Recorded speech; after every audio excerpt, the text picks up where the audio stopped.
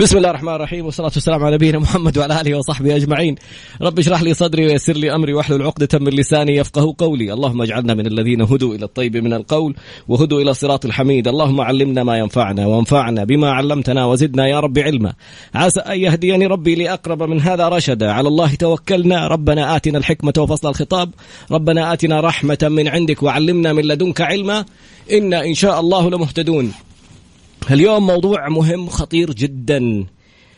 إشاعات تنتشر وأشخاص يشاركوا نشر هذه الإشاعات، والموضوع يصل إلى قضايا ومطالبات قانونية. تدخل نفسك السجن في تغريدة أو ريتويت لتغريدة.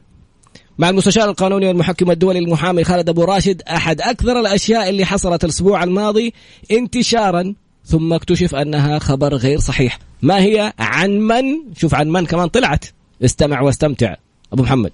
طيب، بسم الله الرحمن الرحيم. الحمد لله رب العالمين، والصلاة والسلام على نبينا محمد وعلى آله وصحبه أجمعين. أهلا وسهلا بك طراد وبكل اللي بيتابعونا وبيسمعونا في ميكس اف ام، وأحبتنا اللي بيتابعونا أيضا في مختلف وسائل التواصل، وإن شاء الله تعالى تكون حلقة مفيدة يا رب.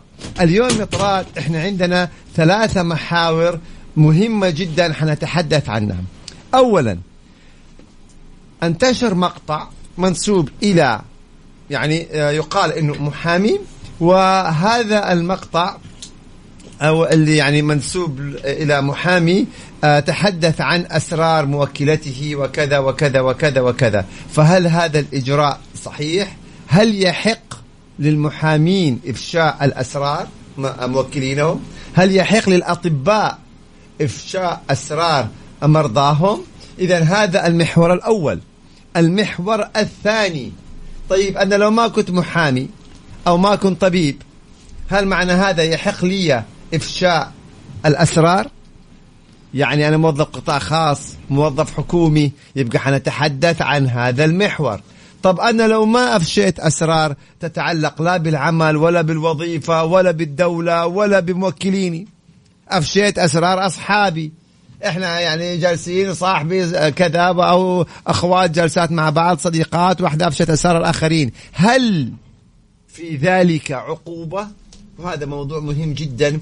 ثم نتطرق للمحور الثالث، وهو كان تصريح معالي المستشار تركي آل الشيخ لما تحدث أنه هو حيتخذ الإجراءات النظامية تجاه شخص قام بإصدار شائعة ومن نشرها أيضا.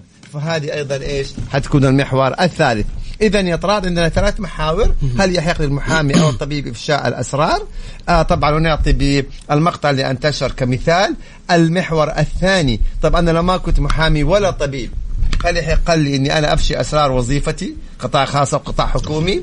طب أنا لو لا أفشيت أسرار لا وظيفة ولا يحزنون أصحابي وأفشينا الأسرار، تمام؟ بلاش أنا أطلع في الصورة، لا بلاش لا صحيح والله كده. خلاص كده كويس بين طيب، فهنا أيضا حيكون محور. والمحور الثالث التغريدة اللي تحدثنا عنها بإذن الله تعالى. نبدأ على طول. أوكي طيب، في البداية خلينا نبدأ بالحاجة المهمة. شفنا فيديو، ردة الفعل كانت كمان شيء عجيب عن موضوع تسريب معلومات عن موكل أحد المحامين، عن موكلته. فأولا هذا الإجراء إيش اللي ممكن يتخذ فيه؟ شفنا أحد المتضررين بيخرج وبيتكلم كمان على المحامي. يعني هل هو الآن ارتكب إجراء صحيح في أنه يتكلم عن المحامي؟ هل وصفه ببعض التعبيرات يعتبر جريمة؟ الواحد أحيانا يكون معاه الحق يخرج يقول كلمة يخسر الحق ولا ينقلب عليه. نبدأ بسم الله الرحمن الرحيم. أولا، يجب على المحامي عدم إفشاء أسرار موكلينه. هذا بموجب نظام المحاماة السعودي. لا يحق للمحامي أن يفشي أسرار موكلينه. وهذا المقطع الذي انتشر،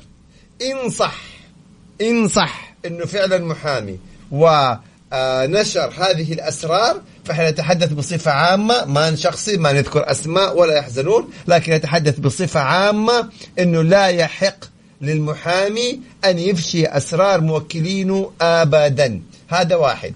إن قام بإفشاء هذه الأسرار، نظام المحاماة أحدد عقوبات، ممكن تبدأ بالإنذار، ممكن اللوم، ممكن إيقاف الترخيص لفترة معينة، وتصل إلى شطب الترخيص للمحامي إذا أفشى أسرار الموكلين. يعني العقوبات تبدأ من الإنذار للوم لإيقاف الترخيص، وممكن إلى شطب مين اللي يحكم الترخيص. طبعا هنا عندنا وزارة العدل طبعا المرجعية اللي هي تصدر مثل هذه القرارات، وفي النهاية القضاء. طيب، ولكن في استثناءات لهذا الإفشاء قبل أتحدث عنها. طب أنا لو أفشيت الأسرار عبر وسائل التواصل، عن مقطع يوتيوب ولا في تويتر ولا في كذا، هنالك عقوبة أخرى وهي جريمة جنائية بموجب نظام مكافحة الجرائم المعلوماتية. يعني المحامي الذي يفشي الأسرار موكلينه عبر وسائل التواصل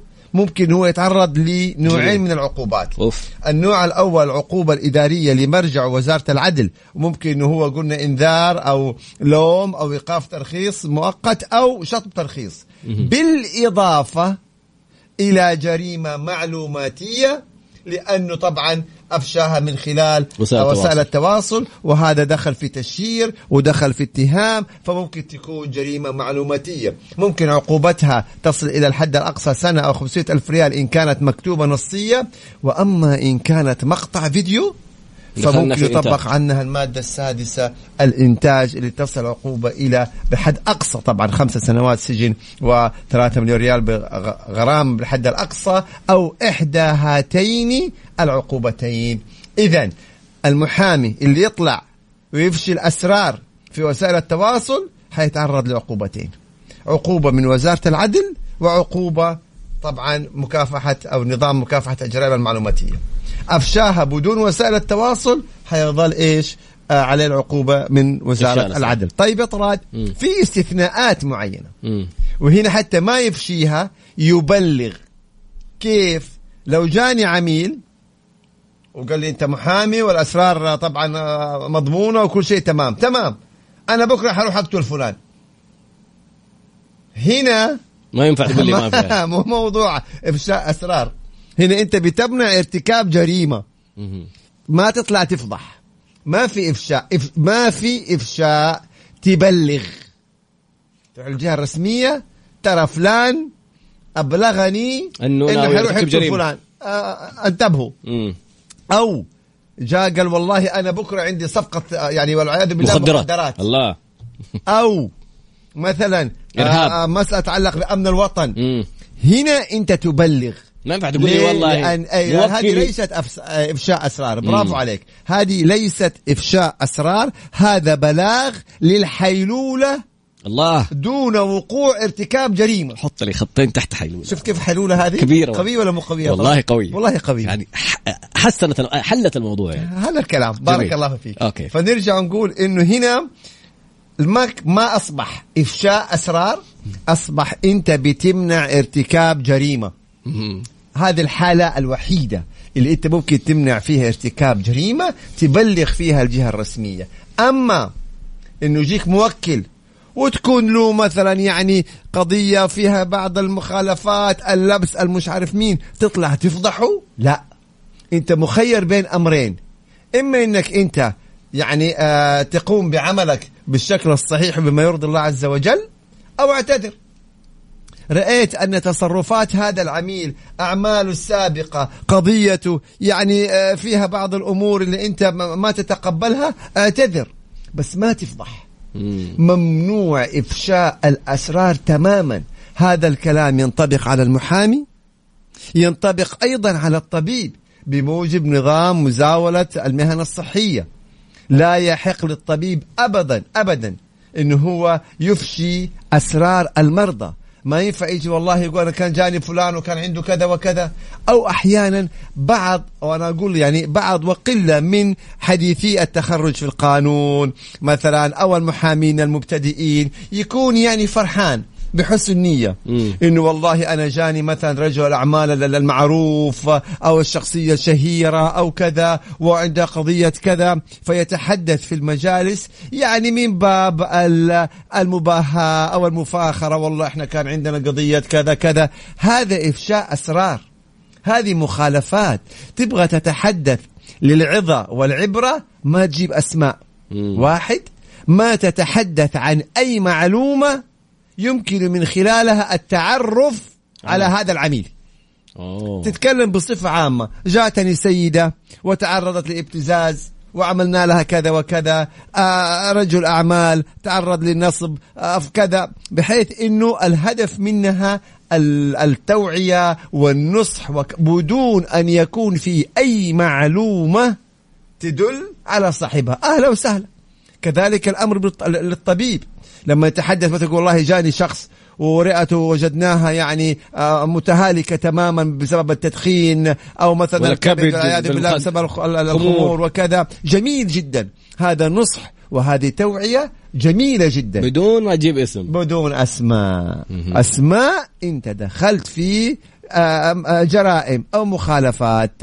فلذلك الآن الكثير يتحدث عن المقطع. أنا عشان بكون حريص جدا بقول إنه لا يحق للمحامي أن يتحدث عن إفشاء أسرار موكليه نهائيا، وإن قام بذلك من خلال وسائل التواصل، مقطع يوتيوب، مقطع في تويتر، أيا كان من وسائل التواصل، فقد ارتكب مخالفتان: مخالفة لنظام المحاماة وفيها عقوبات تبدأ من الإنذار تصل إلى شطب الترخيص، وأيضا جريمة بمكافحة نظام مكافحة الجرائم المعلوماتية، طبعا على حسب الوسيلة اللي نشر عليها أو نشر فيها.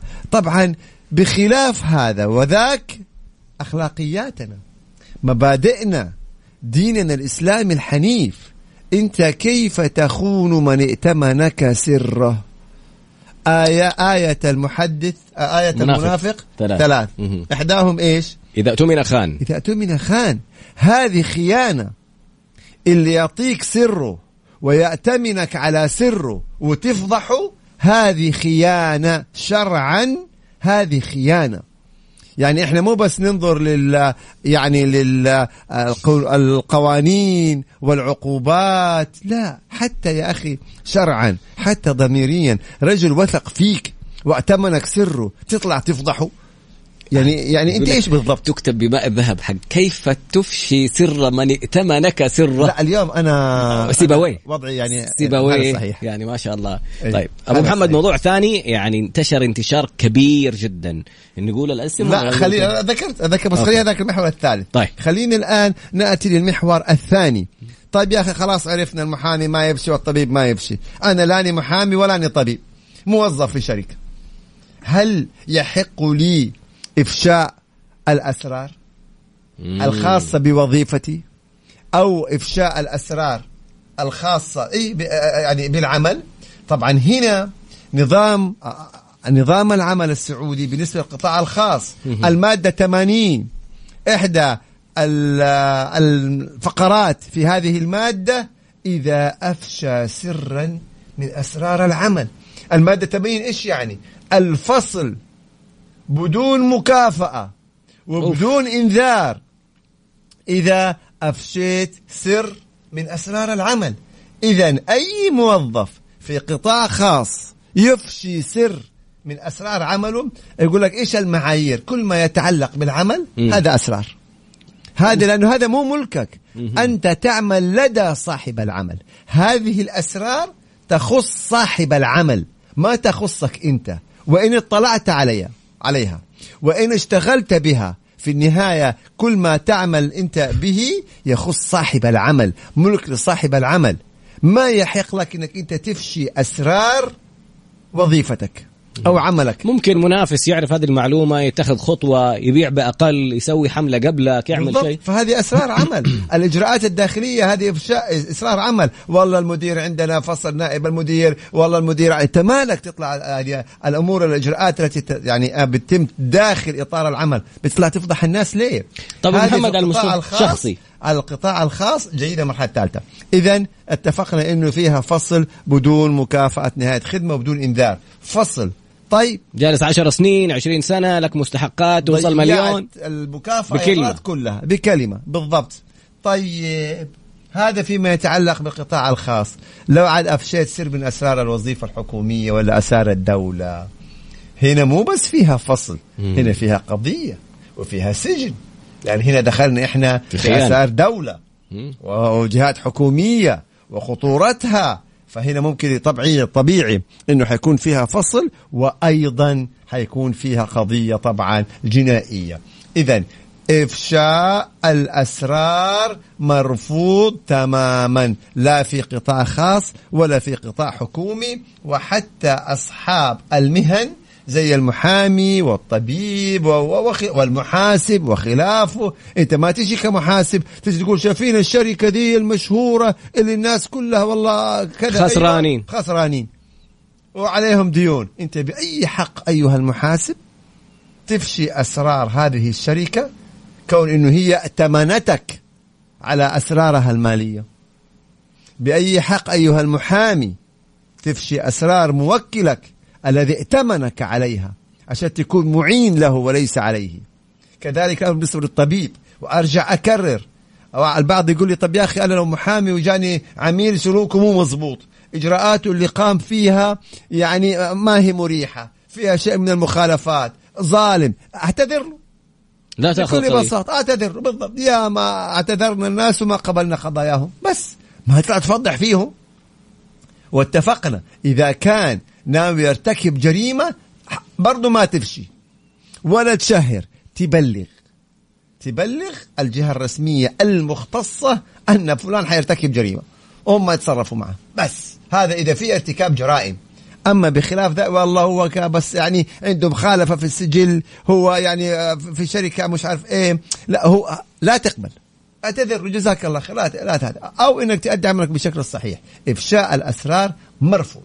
هذا بالنسبة لأصحاب المهن. تحدثنا عن إفشاء الأسرار بالنسبة لي يعني الموظفين سواء كانوا في القطاع الخاص أو القطاع الحكومي. طيب السؤال اللي أنت سألته يا طراد، أصحاب في جلسة، أيوة، لا موضوع وظيفة ولا أصحاب في جلسة ولا محامي ولا طبيب، بالضبط، أصحاب في جلسة سواء كانوا رجال أو سيدات، وجاء صاحبك يعني وقال لك على سر، أو جاءت صاحبتك صاحبتك أيوة وقالت على سر، وانت يعني كنت أمين الحقيقة وسكت على هذا السر، ولما ضربت معه رحت فضحته والله، أو فلانة ضربت مع صاحبتها ترى كانت وقلبت عليها وفضحتها وعند زوجها وأهلها، ما بيحصل الكلام هذا. وعلى فكرة وقالت عليك كذا وقالت عليك كذا. أيوة بالضبط يعني. تمام. تعرف إنه يحق للمتضرر أن يقاضيك بجريمة التشهير. أيوة، أعطيكم مثال. إذا افترضنا يا طراد أنا جيت قلت لك والله يا طراد أمس المرور وقفني ودخلت التوقيف 24 ساعة، ارتكبت لي مخالفة أوقفني فيها المرور، أتوقفت 24 ساعة، بنقول مثلا ما حصل إن شاء الله ما يحصل مثلا. طيب رحت أنت يا طراد أبو راشد سجنوه في الخميسية، إيش فيه أبو راشد سجنوه وقفوه عند أصحابي. يحق لي أن أقاضيك بتهمة التشهير، لأن السؤال العريض بأي حق لك أن تقوم بأنك أنت تشهر بي وتفضحني؟ من أعطاك الحق لتشهر بي؟ حتى لو الموضوع حصل يعني أنت فعلا، أيوة حتى وإن حصل أنت تشهر بي بأي حق. فانتبهوا اليوم لو جات واحدة مثلا وفضحت واحدة عند أهلها أو صاحباتها، ترى يحق لها إنها تقاضيك وتقول لك أنت بأي حق تشهري بي عند أخواتي أو صديقاتي أو أهلي. يعني قضية من القضايا، فلان كسب قضية على فلان، وصدر له حكم، مبروك، تمام، جميل جدا. أخذ هذا اللي كسب الحكم صورة الحكم، وبالواتس أرسل صورة الحكم لمين؟ لبعض أقارب المحكوم عليه، أخوانه، عمو، إنه شوفوا خلاص أنا أخذت حكم عليه وكذا وكذا وكذا. صاحبنا الذي صدر عليه الحكم صور هذه الرسائل اللي فيها الحكم الصادر ضده، ورفع قضية لدى المحكمة الجزائية أن فلانا شهر بي وأرسل صورة الحكم لأقاربي لفلان وفلان وفلان. أصبحت قضية وسوف يعاقب. أنت تشهر ليه؟ فانتبهوا، إفشاء الأسرار جريمة، وهي تدخل ضمن التشهير. إذا البعض ركز على الحريم إنه هم السيدات يعني النساء هم اللي يفشوا الأسرار، كله ما فيش لا استثناء من رجال أو سيدات. إذا اؤتمنت على سر وفضحته يحق للمتضرر أن يقاضيك بتهمة التشهير. يعني عشان كذا لذلك كان موضوع الأسرار والأمانة يعني هذه أمور حتى من الشريعة ومن أخلاقياتنا، بخلاف طبعا الجزئية الخاصة بالقوانين والأنظمة. فننتبه تماما. هنا يقول لا للأسف حتى كثير من الرجال يعني البشر رجال سيدات يعني الأمر هذا موجود في جميع الفئات، فننتبه تماما. خاصة يتراضى البعض لما يحب يثير انتباه مجموعة فيجيب لهم خبر يعني ايه انه شفتوا فلان صار فيه كذا انت بتفضح الناس ليه؟ ولا يبغى شهرة الله عز وجل ايوه يعني امرنا بالستر، فان اخطأ واخذ عقوبته الله ييسر امره يستر عليه، تيجي تفضح الناس ليه؟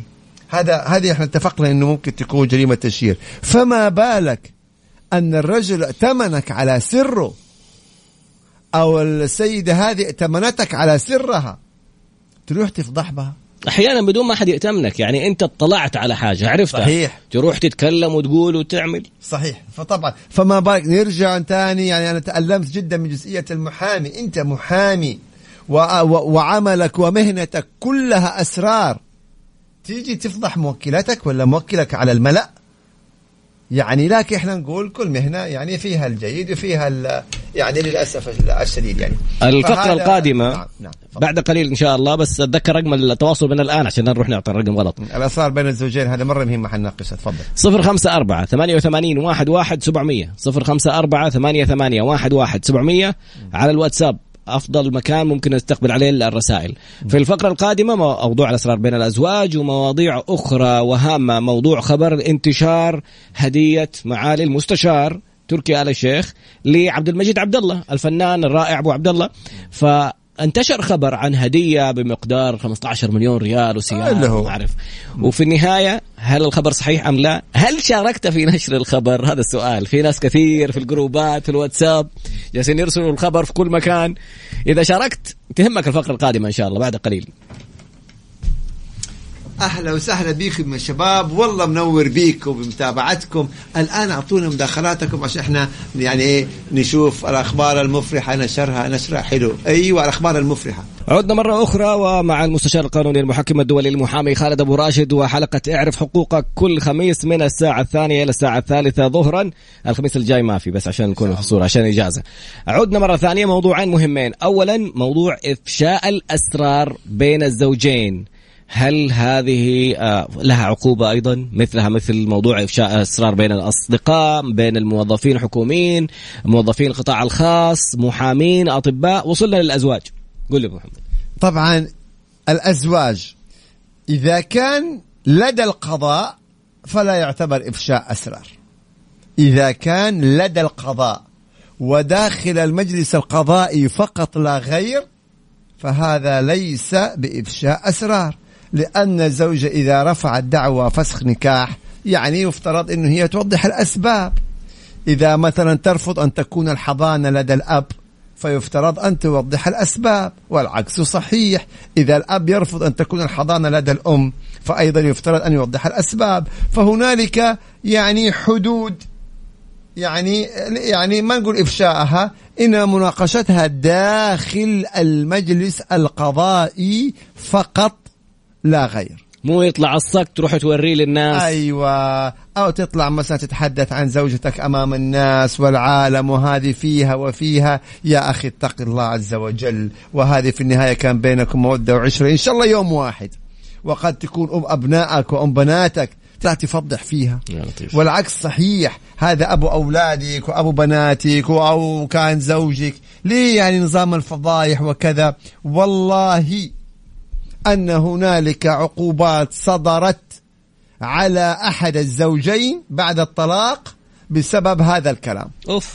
لأنه طبعا إما يعتبر ساب وإما يعتبر قذف وإما يدخل في تشهير.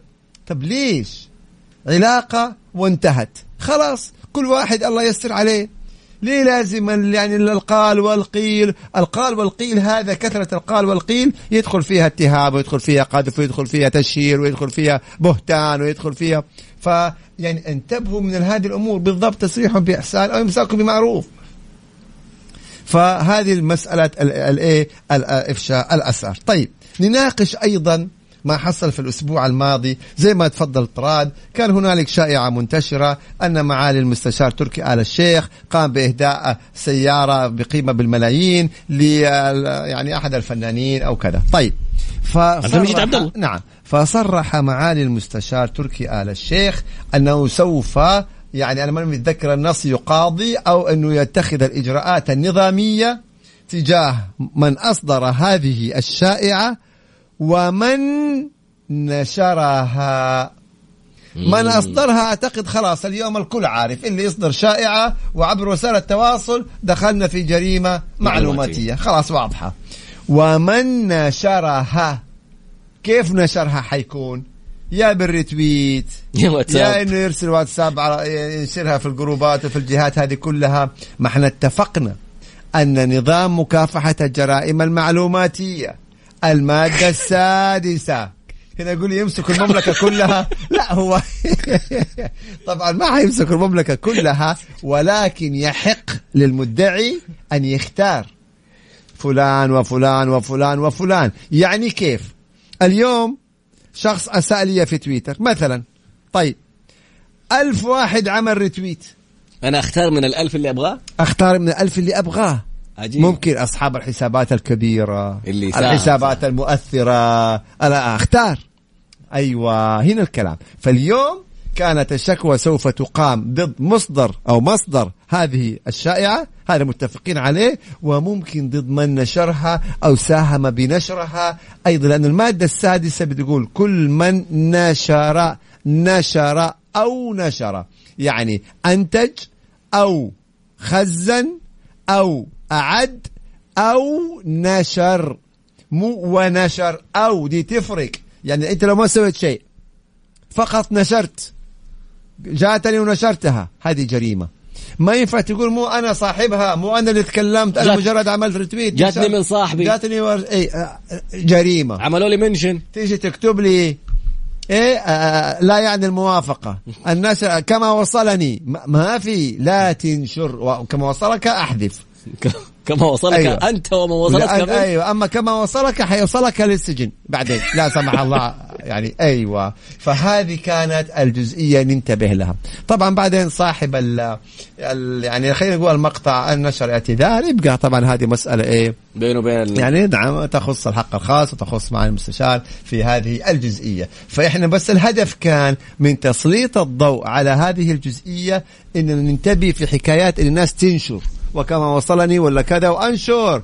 انتبهوا لأن دي الأمور الحساسة، وهذا كان موضوع مهم جدا. هنا بيقول أنتوا ساهمتوا في نشر هذه الشائعة، لا إحنا بنعلق على حدث حصل، ما عملنا ريتويت ولا أخذنا المقطع ونشرناه. إحنا برنامج قانوني نعلق على هذه الواقع، وصححنا المعلومة المعلومة بالضبط، نشرنا المعلومة صحيحة. طيب سؤال والله جدا مهم. الآن إحنا إذا في هذه الحالة إيش غطينا المواضيع أو تحدثنا عن المحاور، يبقى إيش ناخذ الأسئلة في هذه المحاور وأيضا في مختلف الجوانب الأخرى. ويعني أهلا وسهلا أسئلة أو مداخلات اختلاف. إحنا يعني مبدأ الاختلاف في الرأي موجود. طيب تذكير برحمته، البعض يمدحنا ما فيها شيء، يعني حديثنا علينا تثني علينا كمان ما فيها شيء، بالعكس. طيب تذكير برقم التواصل 054 88 11 700 054 88 11 700.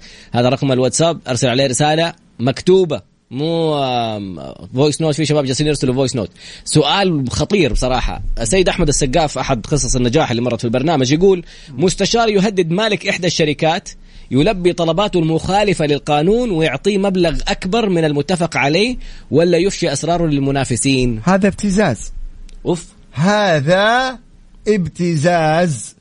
إذا جيت أنا إيش ما كانت صفتي، مستشار، محامي، طبيب، إيش ما كان صفتي، وأهدد عميلي بحكم ما اطلعت عليه من أسرار، إما إنه ادفع لي مبلغ كذا أو أنا حاروح أفضحه، هذا ابتزاز، ويحق للعميل أن يثبت عليه هذا الكلام بشهادة شهود، أو إذا كان بالإيميلات، أو إذا كان برسائل الواتس أو الرسائل النصية، ويقدم شكوى ابتزاز، وسوف يتم إيقاف هذا المبتز فورا، لأن هذا ابتزاز. أنا اليوم جيتك كطبيب أو كمحامي وأتمنتك على أسراري، وحتى وإن فيها مخالفات لك أن ترفض ولك أن تقبل.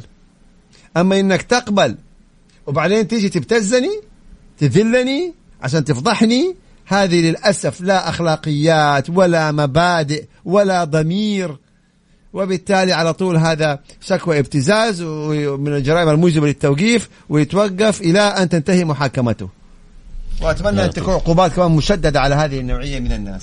طيب يقول لك أنا شغال في شركة بس طبعا مقاطعة أسئلة وين نكتبها؟ محل ما كتبتي لي الملاحظة هذه أكتبي لي السؤال أختي كريم. تفضل. طيب شغال في شركة والمالك عنده سجلين مختلفين، وأنا حاطني في السجلين في الشركتين بنفس المسمى، بس أستلم راتب واحد من شركة واحدة، يعني هناك طبعا بس. هذه التفاصيل إحنا عندنا علاقة العمل ثابتة.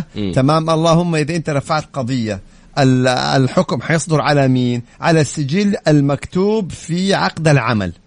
في عقد العمل مكتوب أنت تعمل لدى أي سجل؟ على الاثنين، على الجهتين. هنا القضاء ممكن يحكم على الجهتين بالتضامن. هو ما يقول لك أنا باخذ راتب من واحدة، أقدر أخذ راتب من الثاني على حسب تفاصيل القضية. لا، لأن هو الأجر مقابل العمل. فهذه التفاصيل في الحالة هذه لابد ينظرها مكتب العمل، يعني أنت بتعمل هنا 8 ساعات وهنا 8 ساعات، أو كيف التفاصيل، يعني هذه فيها تفاصيل مكتب العمل. هنا بيقول لو مثلا في العائلة أخوك نشر سرك عند الوالدين، يعني بيجيبوا لي أسئلة الحقيقة أبوك وأمك في النهاية، ماني فاهم أبوك وأمك، يعني حتى لو يعني أبوك وأمك يدخلوا. يا أخي لا تقول لأحد شيء. يدخل فضح أخوه يدخل عند أبوه وأمه. يستاهل. إيش رأيك؟ يستاهل. هاي في هذه يستاهل يروح عند أبوه. طيب شكرا لكم ولوقتكم لتثقيفنا وتوعيتنا من الوقوع في الخطأ. هذا الكلام بدأنا الآن نتكلم كلام حقيقي جميل جدا. أوكي. الوالد متوفي من 10 سنين ولقينا صك بيتنا القديم، وبعد الذهاب للبيت القديم طلع مبيوع بوثيقة من أبي، هل لنا حق بالبيت بموجب الصك؟ أوكي. هو الآن أنتم عندكم صك صحيح بملكية هذا البيت، ثم تم بيع هذا البيت بوثيقة من والدكم، يعني والدكم المالك باع البيت. إذن شرعا تم البيع، فقط تصحيح الإجراءات النظامية. أما ما يصير أبوكم باع البيت وأخذ الفلوس بيقول بوثيقة على المالك تقولوا البيت بيتنا، باع بوثيقة ما باع مش باع. البيع تم طالما بصك نظامي والمالك باع البيت وقبض الثمن. إذا قبض الثمن البيع تم. عاد ليش تأخروا في الإفراغ؟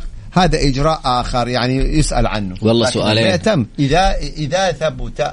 يعني سؤالين مهمين بصراحة. أحد يسألني عن شخص تقدم للزواج من ابنته، هل يجوز لي ذكر مشاكله أو سوابقه؟ هذا واحد. 2 كذلك شخص يسأل المطلق عن سبب الطلاق من زوجته لكي يتزوجها، هل يحق له ذكر أسرار؟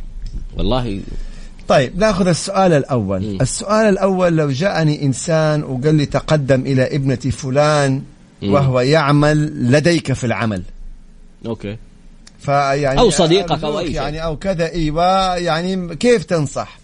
هنا أيوة، هنا والله يطراد الجزئية. أنت أمام أمرين.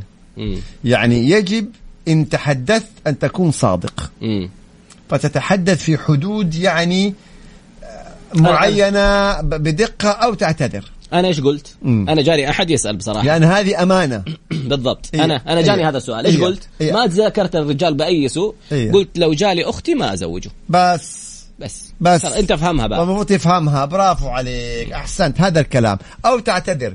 والله هذه مسألة خطيرة. البعض يجامل ويكذب وفلان طيب لأنه صاحبك. لا، يعني الرجل أتمنك وسألك، هذه أمور ما فيها مجاملة. لما أنت تقول لأبو الخطيبة إنه لا والله طيب وممتاز عشان مصاحبك، ولو صار الزواج وصار الطلاق وتضررت هذه الزوجة، أنت تسأل أمام الله لأنك غشيت وكذبت على أبو الخطيبة اللي سألك. وهذه تحاسب عليها حساب جسيم. هذا غش.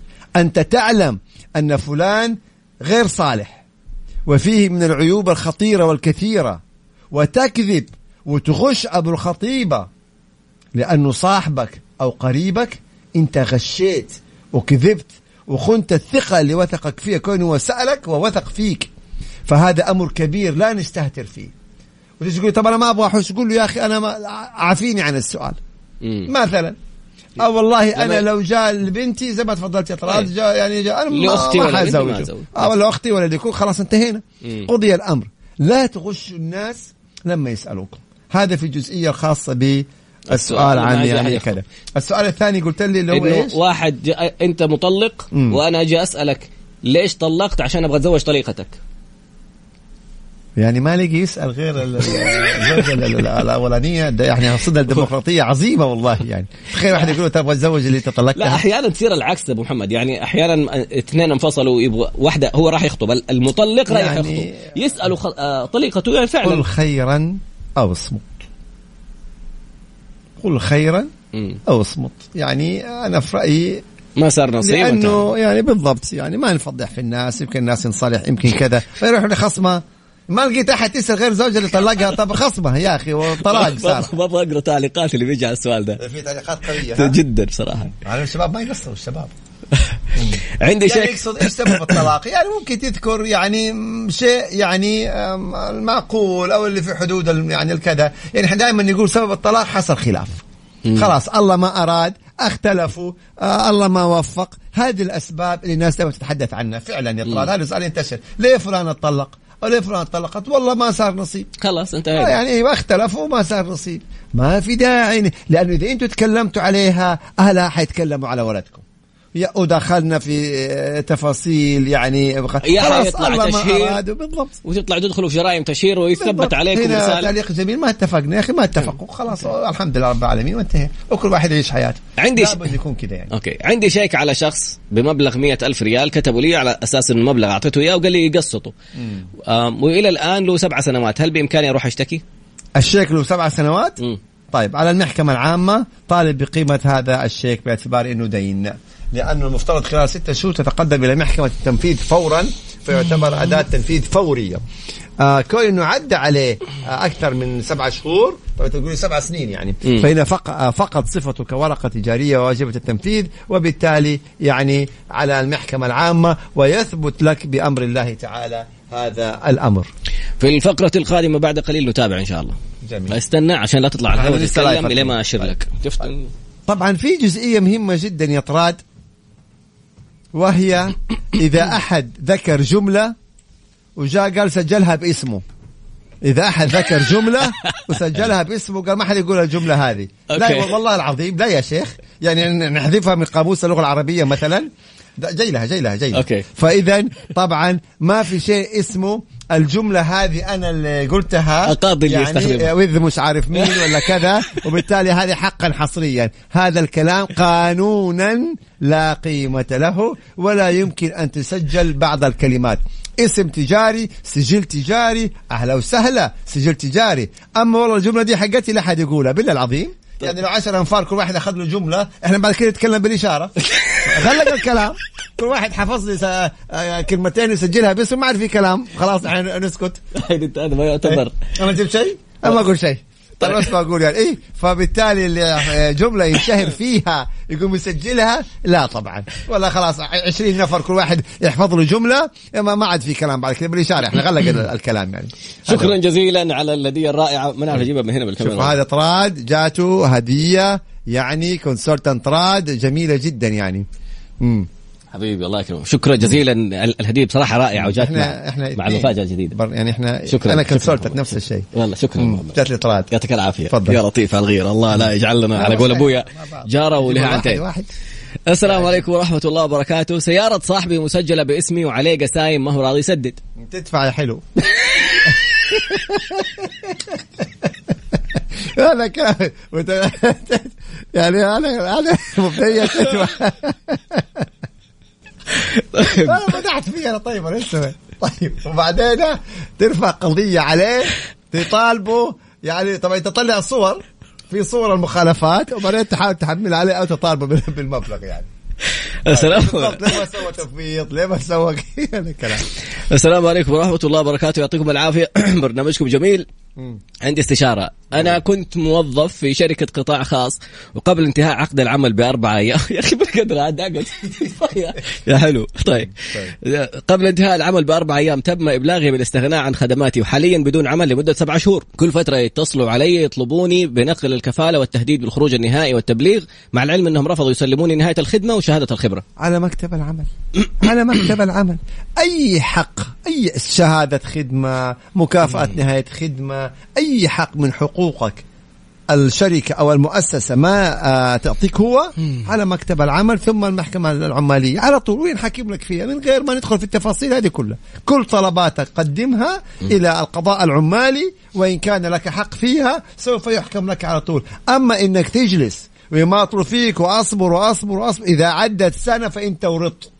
إذا عدت سنة فلن تقبل لك القضية إلا بعذر تقبل المحكمة. كنت مريض، كنت تقبل المحكمة إنك سنة كاملة ما قدمت القضية. فننتبه لهذا. عندك فترة معينة، أسبوع، أسبوعين، شهر، ما قدم دعواك. عندك إلى سنة. أما تتأخر أكثر من سنة الله يعين. أبو محمد في نقطة مهمة جدا الآن في جوجل ماب عاملين حاجة إيش يسموها، تعليقات على الأماكن والمحلات، فتروح تشوف مثلا مطعم، كافيه، أي حاجة وتروح التقييم. أيوة بس لا استنى، أحيانا يدخلوا منافسين يعلقوا لك تعليقات مسيئة. أيوة. هنا في فرق. أنا اليوم كصاحب المنشأة سمحت لك إنك تقيمني. أوكي. تقيمني أقوم أقاضيك؟ لا، مين قال لك أنا سمحت لك؟ هذه جوجل عاملة الخدمة. أوكي. تقييم. أنا أوكي. والله انبسطت، أنا ما انبسطت، أنا يعني إيه، خلي تقييمك موضوعي.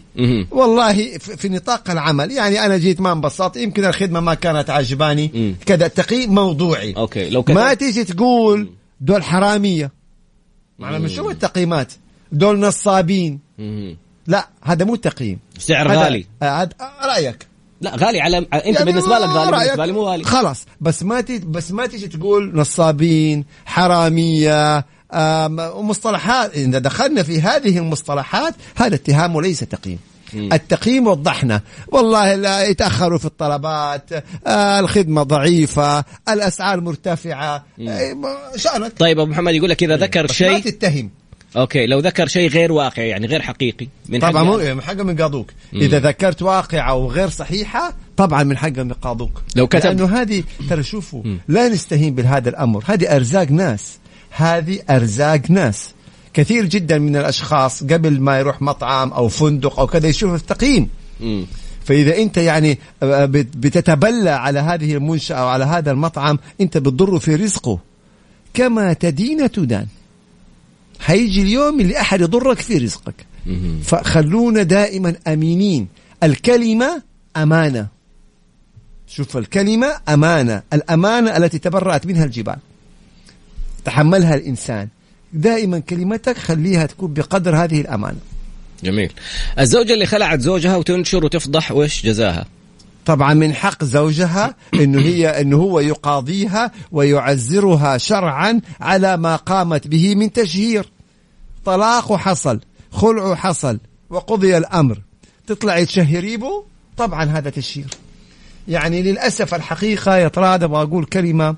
أنا أول شيء ما عندي سناب مبدئيا، ولكن في تويتر بنشوف فيه في الهاشتاجات في الترندات يعني قلة من المشاهير السوشيال ميديا وفي السنابات.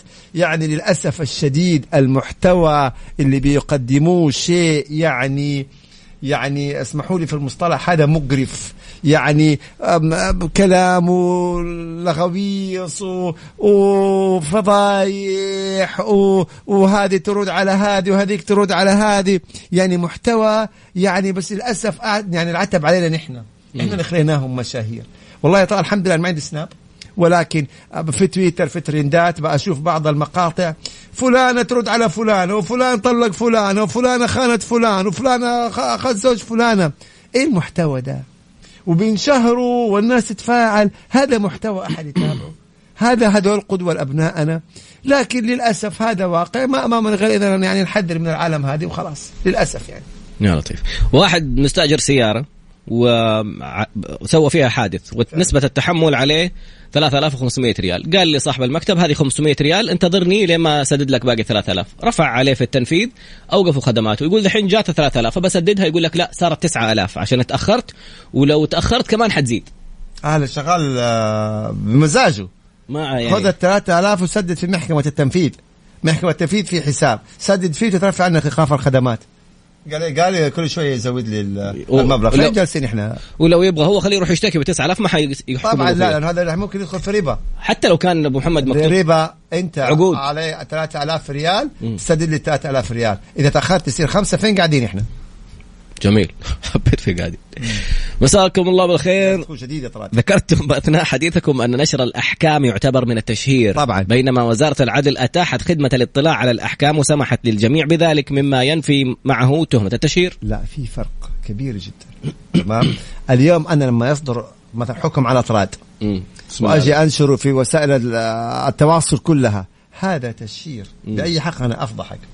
الحالات المستثناة التشهير للجهة الحكومية نفسها قضاء يحق لها أن تشهر وبآلية معينة. اليوم احنا نشوف في تويتر في وزارة التجارة التشهير بصاحب محل خالف كذا كذا، التشهير بفلان حرر شيك بدون رصيد. إذن الجهات الحكومية وفق الأحكام القضائية هي التي لها الحق في أن تشهر. هذا واحد. 2 موقع وزارة العدل إذا يحق للمختصين إن هم يدخلوا على هذا الموقع تمام ويطلعوا على الأحكام بتكون بدون أسماء. بدون أسماء. أنت تطلع على الحكم للفائدة. للفائدة.